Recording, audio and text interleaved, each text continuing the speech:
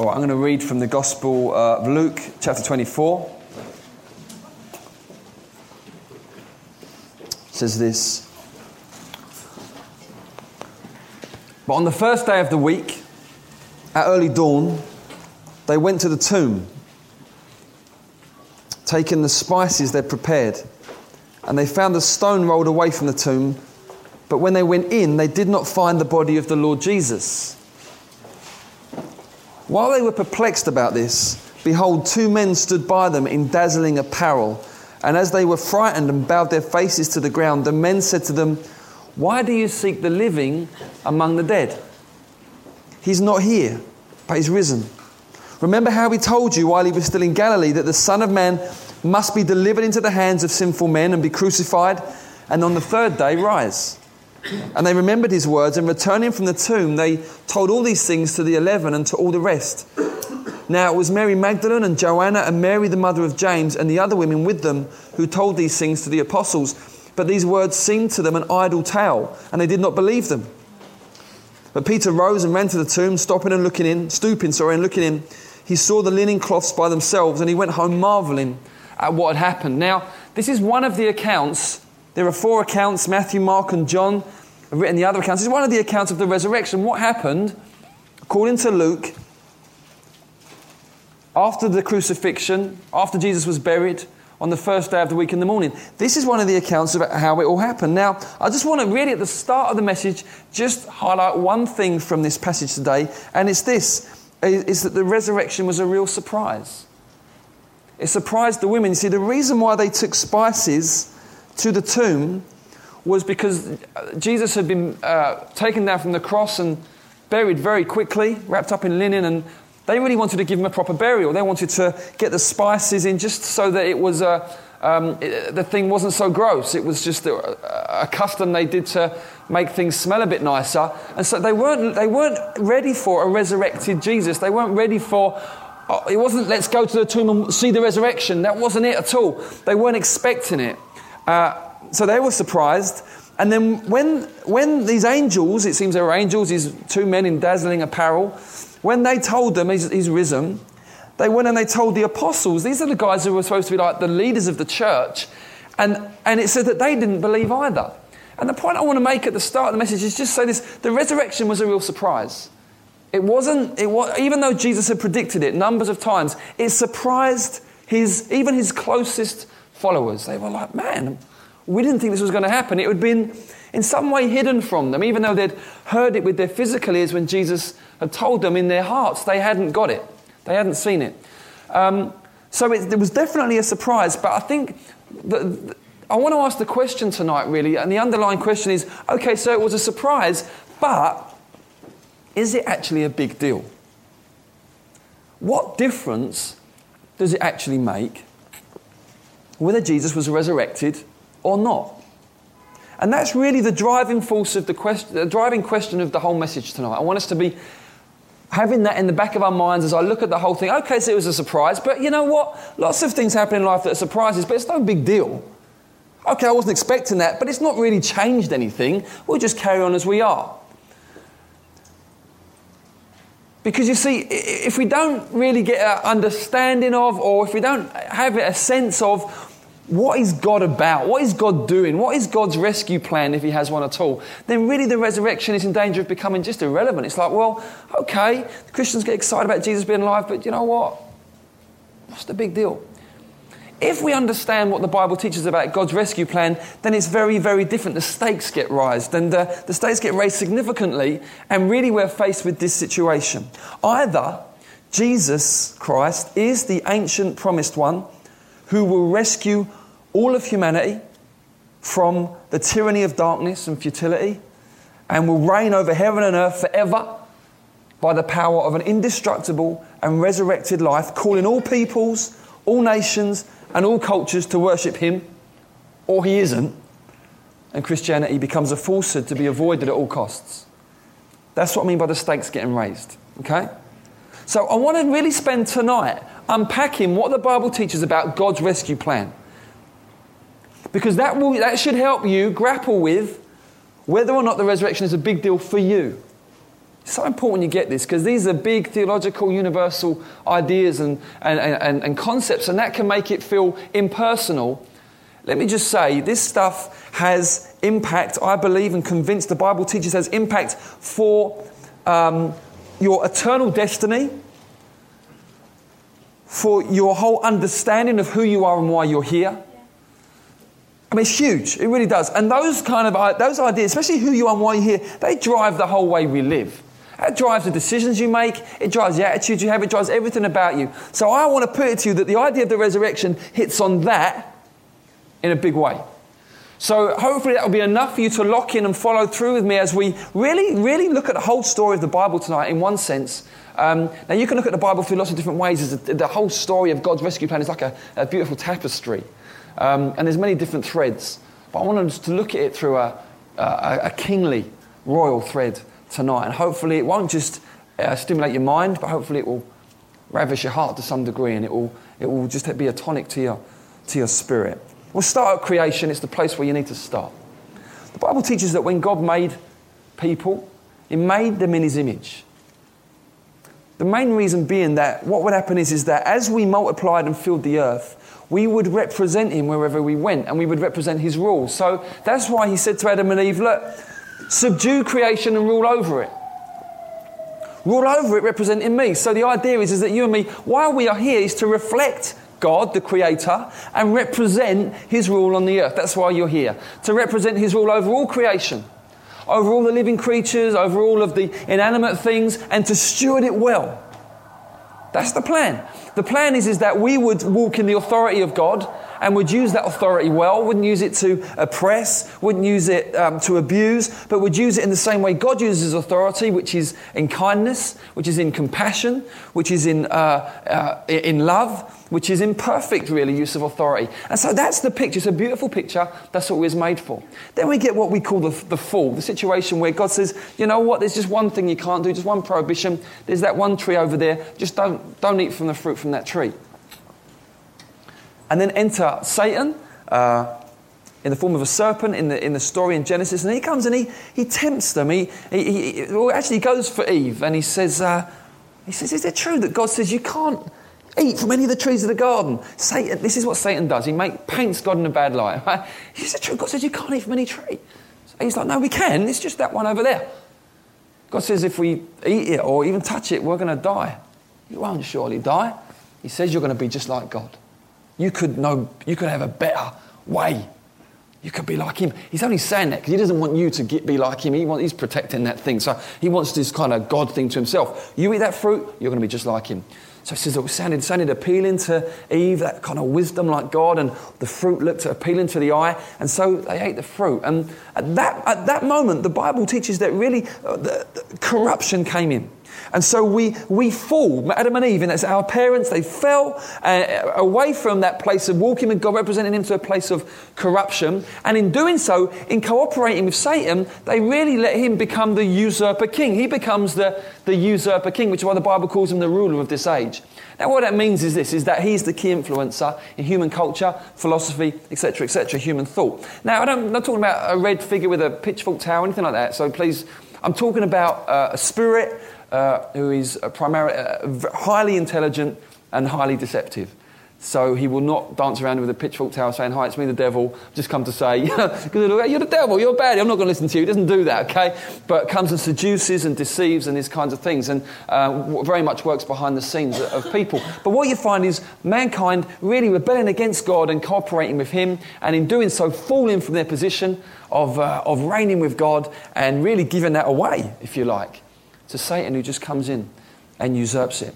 God comes and He holds the man, the woman and the serpent to account. He calls them and he pronounces righteous judgment on them for their actions. And then we're really going to just focus on this one passage from the scripture today, where in Genesis 3, this is what God says to Satan. Genesis 3,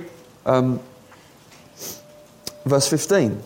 Speaking to Satan, the usurper king, he says, I will put enmity, that means hostility, between you and the woman, between your offspring and her offspring. He that's her offspring, so someone that will come from Eve, someone, a human if you like. He shall bruise your head, and you shall bruise his heel. Now, what it's kind of poetic. What does it mean? It's the first clear promise in the Bible, and it's right near the beginning, which is good to hear, that God, even in the middle of judgment, and God's saying, you guys, he's judging them, in the middle of that, he brings promise of a Saviour King. And he says, here's how it's going to work. This Saviour King is going to bruise your head. That means he's going to fatally wound you. He's going to destroy you, strip you of all of your false authority. But it says here, you will bruise his heel. So what does that mean? In the process of doing so, this Saviour King will be injured. He will be hurt and damaged in some way. So we've got this ancient, millenniums old promise that God comes in straight away, says there's one coming, there's a Saviour King coming. Are you with me? Okay, you got the picture. Now what then follows is by no means inconsequential or unimportant, but I'm going to sum it up, I'm going to condense it by saying thousands of years of promises. Thousands of years of, and you'll primarily find these promises in the book of Psalms, Isaiah and Daniel. And it's the promise about this king. God raised up these prophets and they develop these ideas. And we begin to understand and get a picture of something about this king. There are certain things that we discover about him, what this servant king is going to be like, what this Saviour King is going to be like. We discover that his kingdom will have humble beginnings. It won't be very impressive to start off with, but actually it will go on to become eternal and will fill the whole earth. We also discover that although he is a Saviour King, he's also a suffering servant. He's not. It's a kind of a. It feels like a paradox. It's like these amazing prophecies of this glorious king, and then woven into it these terrible ideas of this same figure just dying, this same figure going through agonies, rejection, betrayal, and it's a real kind of, you think, man, how on earth can that weave in with that? But prophetically, that's what's coming to. We've got this suffering servant, Saviour King. Enter Jesus Christ.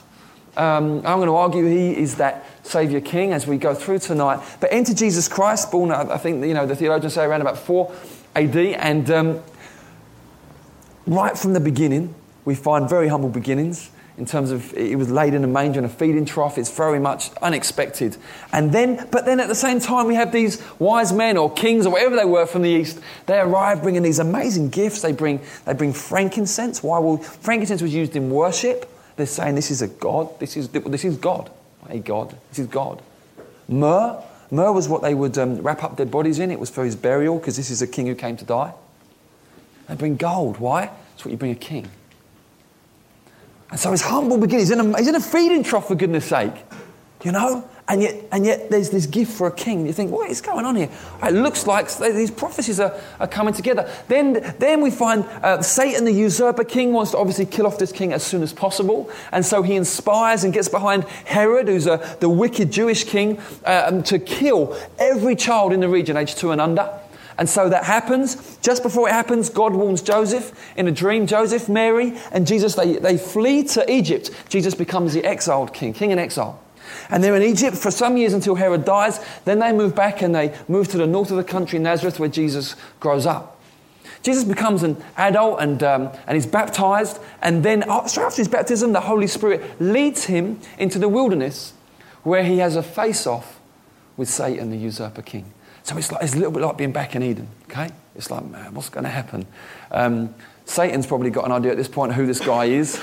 And Jesus has certainly been trained in the scriptures. Man alive, when he was 12 years old, he could hold his own with the scholars. So he's been reading his Bible, right? And he's got the idea by now. He knows who he is. So he gets led by the Spirit into the wilderness, fasts for 40 days, and then Satan comes and brings in the temptations. But the one I want to highlight on is this. He says, if you will just bow down to me, Jesus, I will give you all the kingdoms of the earth. For that authority has been given me to do so. So it's an interesting comment, because if that wasn't true, it wouldn't be a real temptation. So what we're seeing here is that Satan, genuinely, he's the ruler of this age. There's this authority, if you like, through Adam and Eve's sin that was given to him to be able to have some sway in the earth. And he says, Jesus, just bow down just once and the whole lot is yours. It is a huge moment in salvation history. What does Jesus do? He simply quotes the Bible. He says, it's written, you shall worship the Lord your God and you shall serve him only. I'm not bowing down to you. And then Jesus, we say, from the wilderness, he enters back into civilization filled with the power of the Holy Spirit, filled with authority. He's got authority over demons, casting people, demons out of people, setting them free, tormenting people. He's healing the sick. It's glorious. Miracles are going on. He's a compassionate king, and not a king with great authority. He frequents parties and places you wouldn't expect a religious man to be. He hangs around with tax collectors, prostitutes, sinners. Why? Because he's a healing, transforming king. He's bringing life change. The religious kings, if you like, hate him. Envious. Why? Because the common people hang on his every word, and because he's got authority over sickness, and they recognise themselves to be pretenders, and they hate him for it, and so they begin to conspire. How are we going to kill him? How are we going to destroy him? What are we going to do to get rid of this man? Jesus, just before he's arrested, he's in another garden, not Eden, Gethsemane. It's one of his favourite places to be, it would seem.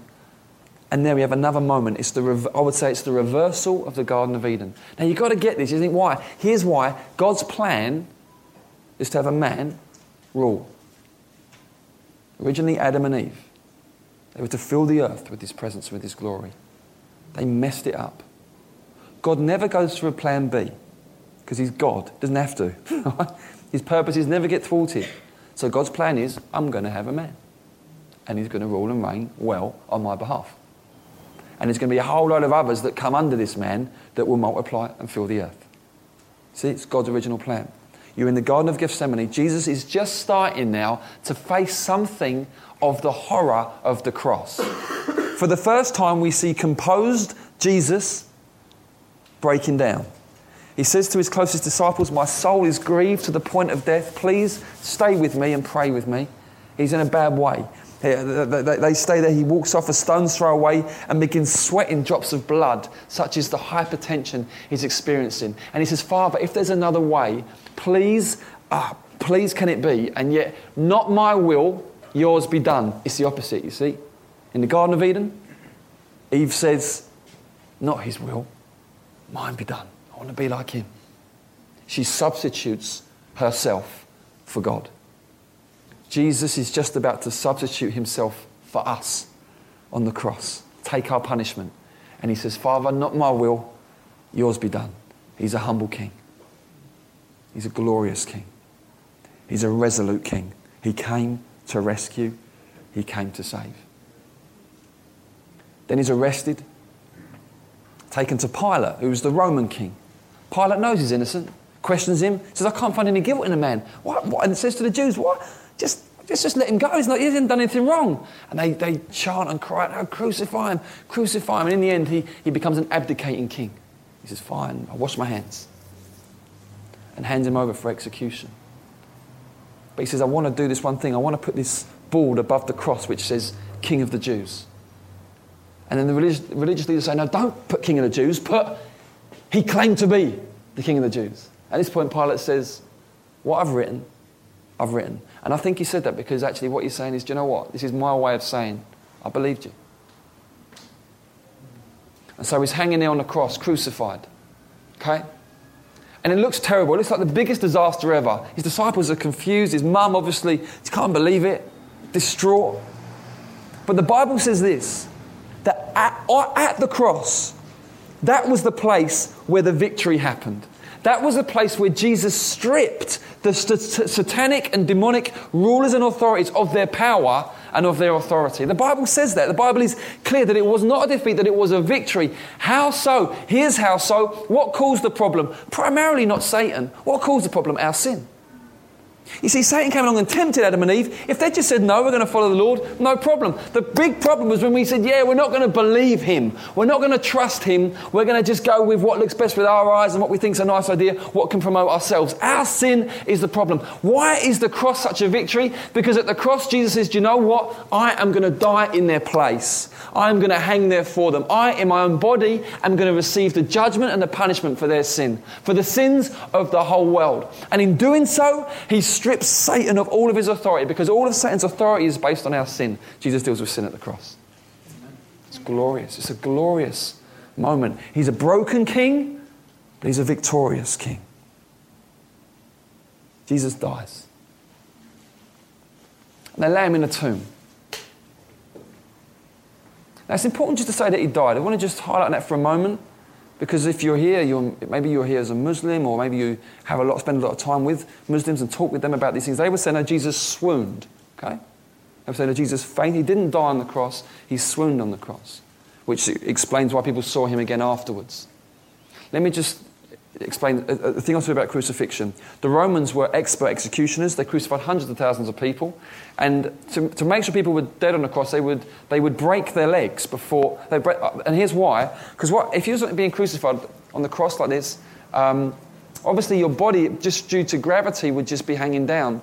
And what would begin to happen after some time, I think, build up of fluid and other things, you begin to asphyxiate and suffocate. And so you would use your legs to push yourself up, just a human instinct for life, to keep yourself breathing.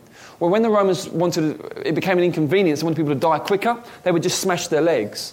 That way they could no longer lift themselves up. Now, we read that the Jews, they didn't want people still hanging up on the crosses during their kind of holy days, and so the Romans went to smash Jesus' legs, as well as the other two criminals either side of him. They get to Jesus, they put a spear through his side, because he seems to have died. They put a spear through his side, and blood and water come out, but they're separated, and that's a medical sign that someone is truly dead. And so they don't break his legs, which is very important, because one of the Old Testament prophecies about the Messiah was that not one of his bones would be broken.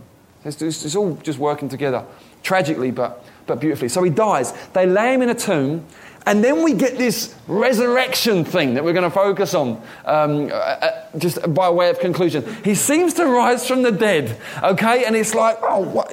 And it's perplexing. It doesn't seem really to add up, because the Romans were guarding the tomb. And, we know that the disciples, like you and me, bless them, jokers, really, and there's no way they could have overcome Roman soldiers. There are a few fishermen, a tax collector, probably one of the guys could fight, the zealot. But other than that, what are they going to do? Throw their nets over them? Roman soldiers are guarding it. It's all been sealed. The authorities, they say, look, we've got to make sure, that this thing is kept contained. And it's suddenly the stone's gone. The Roman guards, no one knows what sort of become of them, really. They're paid hush money to just keep quiet about it. And no one can find the body of Jesus Christ. So we've got the resurrection, we're going to look at in just a second, but I want to just stick with the grand plan for the moment. But Jesus has 40 days with his disciples, risen on the earth, where he gives various proofs, which we'll look at in a second. Then he ascends back to heaven with the Father, with the promise that he will return in the same way, i.e. physically. And we now live in the age between his first coming and his second coming. Okay? So it's been a long time. I know it's been a long time. I know what you're thinking. It's been a long time. It's been a long time. Yes. The Bible says it's been so long because it's not God being slack about his promise, but it's God being patient. Because he wants none to perish, but all to come to salvation. 2 Peter chapter 3, it says that. Okay? So they were saying it was a long time back in AD 70. So it's been a long time. Okay? Now, what's happening in this age? Well, the Bible says in this age that he is ruling and reigning as king in heaven. And that in this age, he is waiting until all of his enemies become a footstool for his feet, and then he's going to return. So what does that mean? Well, it means that the church's job as the body of Christ is to bring in the rule of Jesus on earth by proclaiming the gospel, by ministering to the needy, by healing the sick, by casting out demons, and all those things that are enemies of God, injustice, oppression, abuse, sin. Increasingly, as the church brings the rule of Christ on the earth, those enemies are really expelled, if you like, under the feet of Jesus, under the church. And then Jesus will return. He will recreate brand new heavens and a brand new earth, and those who love him will reign with him forever. And those who don't will experience really what they've chosen, which is not to be with Jesus, not to be enjoying the presence and the love of Jesus, but instead to be experiencing the judgment of Jesus for their sin, which they've not repented of and not asked for forgiveness for. That's the story. That's God's plan of salvation. That's what's going on, okay? Now, I want to just focus on the resurrection, because obviously it's quite a big deal. If that bit didn't happen, do you know what? It throws into question everything. If he didn't physically rise from the dead, it throws everything into question. Would you like to know how? Yes. That'd be interesting. Number one, if Jesus didn't rise from the dead, he wasn't sinless. Because the Bible teaches this. It's a very powerful phrase. The sting of death is sin. What's the big deal about the wasp? What's the big deal? Is it the stripes? It's the sting. Why is it that, what do you say? The wings. The wings. You're the doctor. Don't get a medical on the stock, all right? Why is it, if you're in a room and a fly flies in and a wasp flies in, people react in very, very different ways. What's the difference? It's the sting. The Bible says the sting of death is sin. What does that mean? It's saying, do you know what? What's the big deal? The big thing, the big problem with death, why death is so powerful is this. Is that when we die, we've died really because we are all sinful, and sin is a decayer. Sin is really just brings death with it. And then the power of death is able to hold us. If you like, to get its claws into us. Why? Because we've sinned. Now, what do I mean by sin? Maybe we just take the Ten Commandments, if you like. Everything that is really disobeying God, okay? It's breaking God's law. So if I said you're lawbreakers, some of you would be offended because you might feel like you're very upright citizens. I'm not talking necessarily about the laws of the land, but before God are all lawbreakers. Okay, so do not commit adultery. You might say, well, I haven't committed adultery. But Jesus said, you look at a woman to lust after her, you've committed adultery in your heart. Okay? So these kind of laws get right to the heart. It's not just the externals. That's why we're all in such big trouble. We're all lawbreakers in that sense. It's the same as saying we're sinners. So death is able to sink its claws into us and hold on to us. And why? Well, because we've sinned. We've broken God's law. And so we're done for in that sense. Now, if Jesus didn't rise from the dead, that means he wasn't sinless. Because death's been able to keep a hold on him. Death has no authority over a sinless person. Therefore, if Jesus was sinless, he could have escaped from death. But if he wasn't, then he's just like you and me. Sinful. And not able to escape death. Therefore, he's not a Saviour King. Number 2. If Jesus didn't rise again, then the cross was a waste of time. Total waste of time. It throws the death of Christ into question. Why? Well, the whole idea with the death of Christ was this. Was that someone who was not like Adam and Eve, someone who hadn't sinned, would give himself up willingly as a sacrifice, as a substitute in place of sinners. So the righteous would die on behalf of the unrighteous, would face the judgment of the unrighteous, and then the wonderful perfection of the righteous would go onto the unrighteous as a gift. It's like a swap, a substitute. If Jesus is sinless, the sacrifice on the cross doesn't work either. So the cross is thrown into question. Thirdly, if Jesus didn't rise again, then he's not that prophesied hero king of Genesis 3, is he? He's not the Satan stomper. He's not the snake snapper. He's not. Because only his heel would be bruised. What does that mean? It means that he wouldn't be fatally, finally killed off forever as a result of his showdown with the devil. A dead king is no king. Long live the king. Fourthly, if Jesus didn't rise again, then you and me have no hope of eternal life. Why? How can someone who didn't even manage to defeat death himself promise to give us all eternal life? It's an empty claim, isn't it? It's an empty claim. If he himself has not got eternal life, if he himself didn't beat death, then when he says, you know what, you believe in me, which he does, he promises, if you put your trust in me, you'll have eternal life. He promises it. Can only be true if he himself has eternal life. You can only give what you got, can't you? Fifthly, if Jesus didn't rise again, all his claims of being the Son of God and the rescuer are false, and he turns out to be a liar. It's getting pretty bad, isn't it? I want to show you that it's not, well, you know, maybe he did, maybe he didn't know. He either did, and let's follow him, or he didn't, and let's reject him. Let's stop all this Sunday night hands in the air business. Come on. Stop it. It's silly. It's really silly if he didn't rise from the dead. It's a waste of time. It's delusional. Just be down the pub. Just go and do what you do. Go and eat your chocolate eggs. That's Easter. That is Easter. Okay? If Jesus didn't rise from the dead, then he is wrong about the future. Because he repeatedly predicted he would rise from the dead. But he didn't. So he doesn't know the future. And he's also dead. So we better not trust our future to him. See, I want to urge every one of you in this room tonight to entrust your future entirely to Jesus and put your trust in him. Absolutely. I urge you, I plead with you, I beg with you, put your trust entirely in him for your future. But only do that if he knows the future. Yeah? Otherwise, if Jesus didn't rise from the dead, then God's plan to have a man rule the earth has failed, because no one rose from the dead before Jesus and no one has done since. So the whole thing's up in the air and up for grabs. Finally,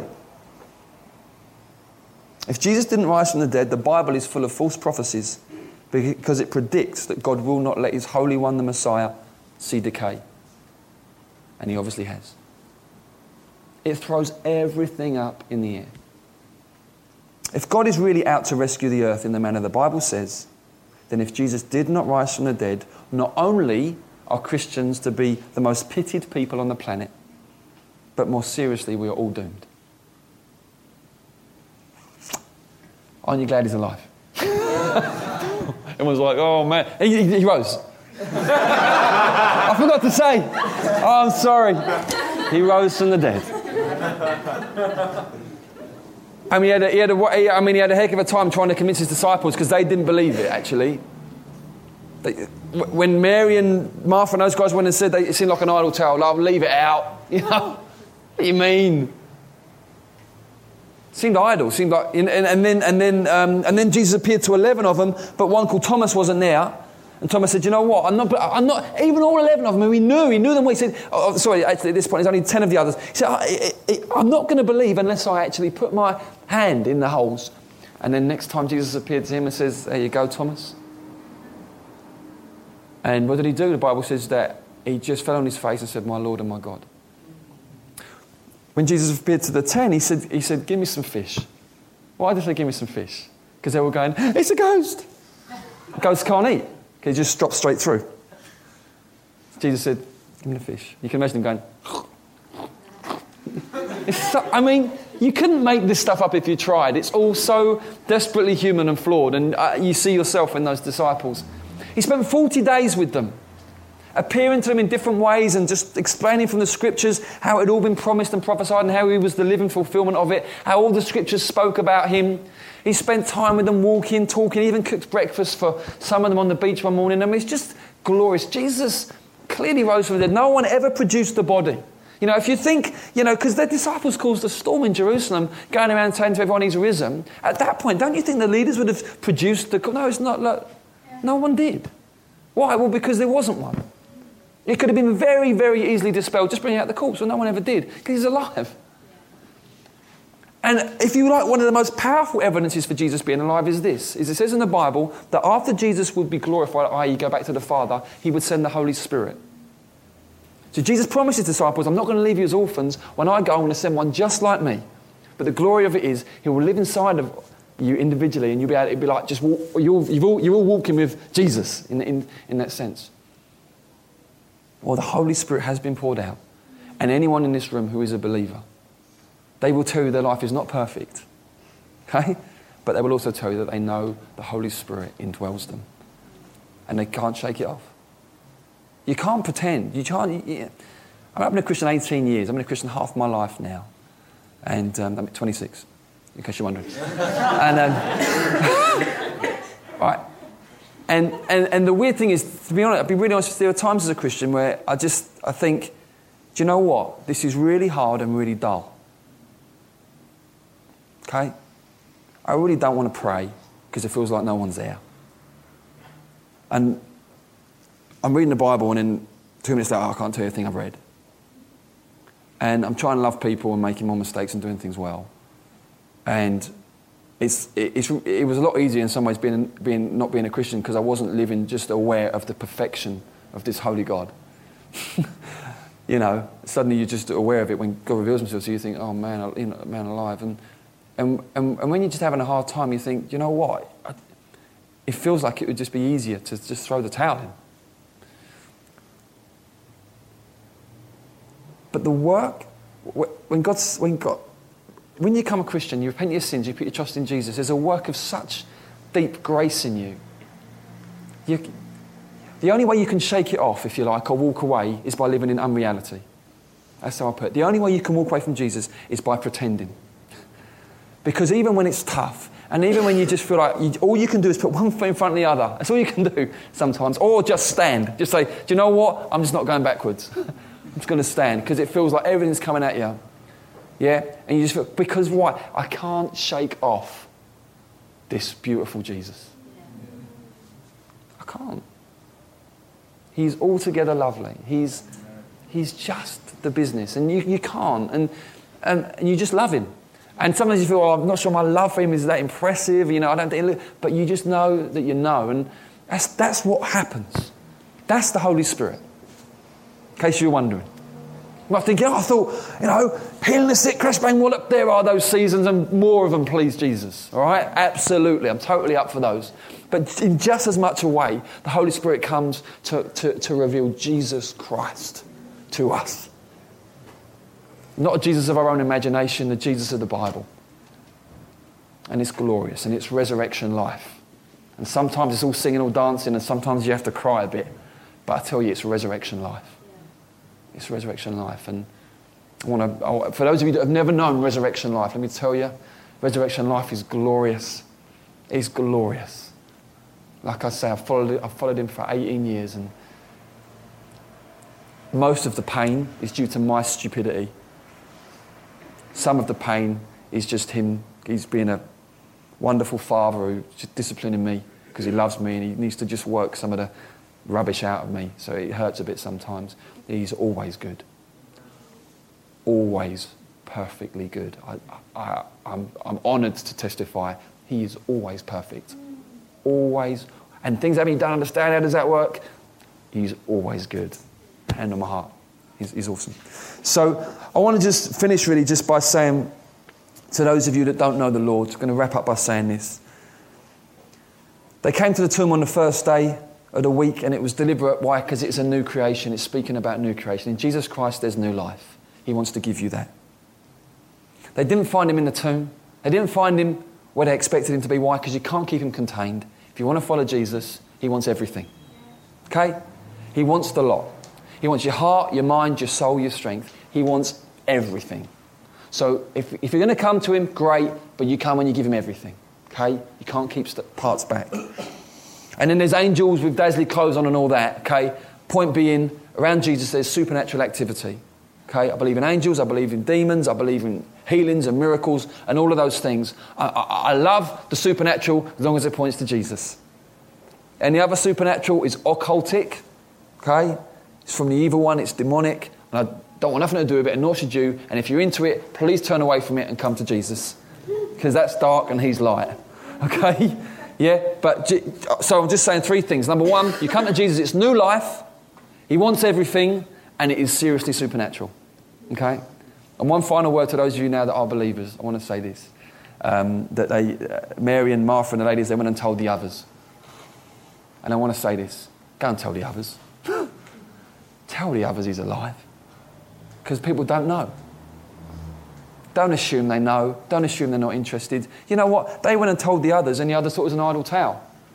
But 6 weeks later, one of those others is preaching and seeing 3,000 saved. Okay? Because he initially sounded like an idle tale and then God started going to work in his heart. So whether people think it's an idle tale, no matter how they respond, please tell them. Please tell those around you that Jesus is amazing. Please tell them he's alive. Please tell them because they need to know. And even if they laugh you off, mock you, scoff, doesn't matter. God can go to work through what you've put into their heart. You've simply sown something in, leave it with the Lord. Please, I urge you, I plead with you, part of why we are here, as well as to do good and show mercy, is to tell the others. Keep telling them, don't go quiet for the glory of God. Amen? Amen. I'm sure, I hope after hearing about your wonderful resurrected King that you'd love to just tell him you love him some more and sing to him and praise him and let's let the Spirit lead us in that.